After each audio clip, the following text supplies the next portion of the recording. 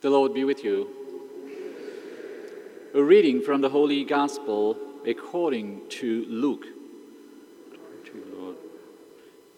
This morning we read the shorter form of the Gospel. Jesus said to his disciples, "The person who is trustworthy in small matters is also trustworthy in great ones. And the person who is dishonest in very small matters is also dishonest in great ones. If, therefore, you are not trustworthy with dishonest wealth, who will trust you with true wealth? If you are not trustworthy with what belongs to another, who will give you what is yours? No servant can serve two masters. He will either hate one and love the other, or be devoted to one and despise the other. You cannot serve both God and mammon." The Gospel of the Lord.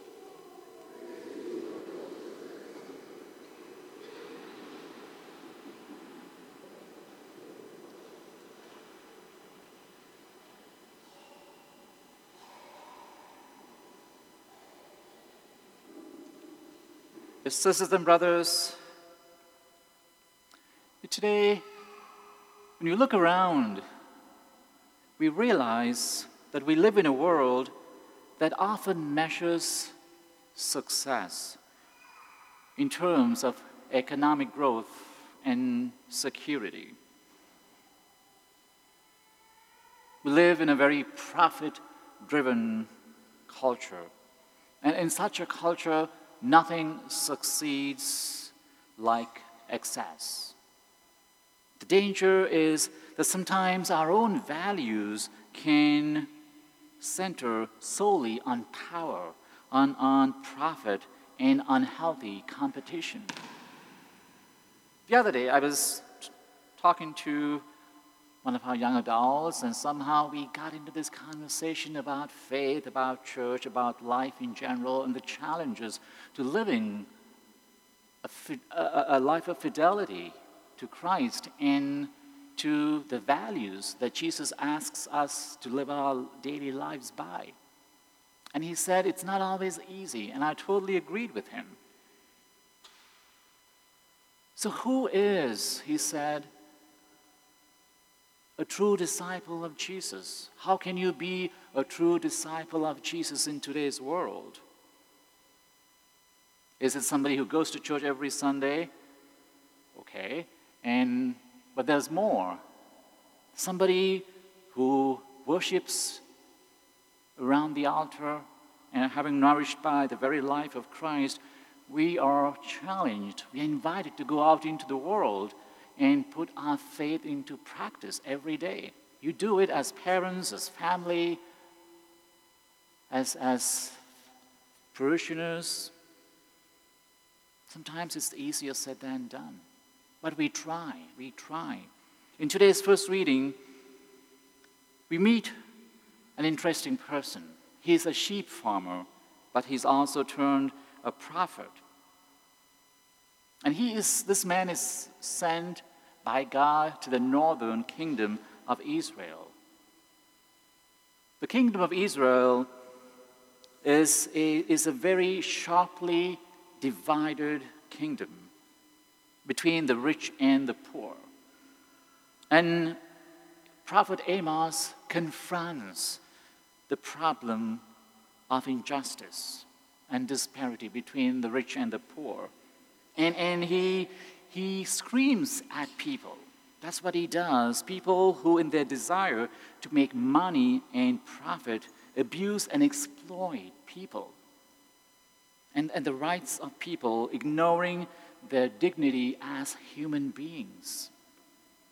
And yet, the very same people, he says, would go and worship God. In today's gospel, Jesus says, you cannot serve both God and mammon. And Jesus basically picks up where Prophet Amos left off some 2,000 years earlier. Now, the word mammon in Aramaic really means money and possessions. So Jesus has the same frankness and openness in speech, the same preference for the poor as the prophet Amos. But then, dear friends, Jesus is not talking just about, wealth or lashing out at wealthy people. No, he's not trying to deny the importance of material possessions and wealth in our daily lives. Jesus is not asking us to give away all of our possessions and embrace a life of poverty. There are people who do that. That's wonderful. But not perhaps everyone is called to do that. In fact, we do need a certain amount of material possessions and a certain amount of money to live up to our dignity as human beings and plan for the future. But then that is not confined to a certain group of people. Everyone has a right to do that.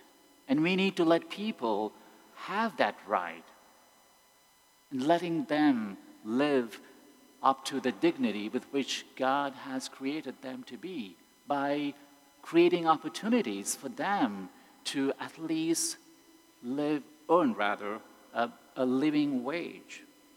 So the words in today's gospel, therefore, are not directed only at the rich, but at all of us. And anybody can be bitten by the bug of greed. A poor person, on the other hand, can be just as attached to his or her possessions as a wealthy person.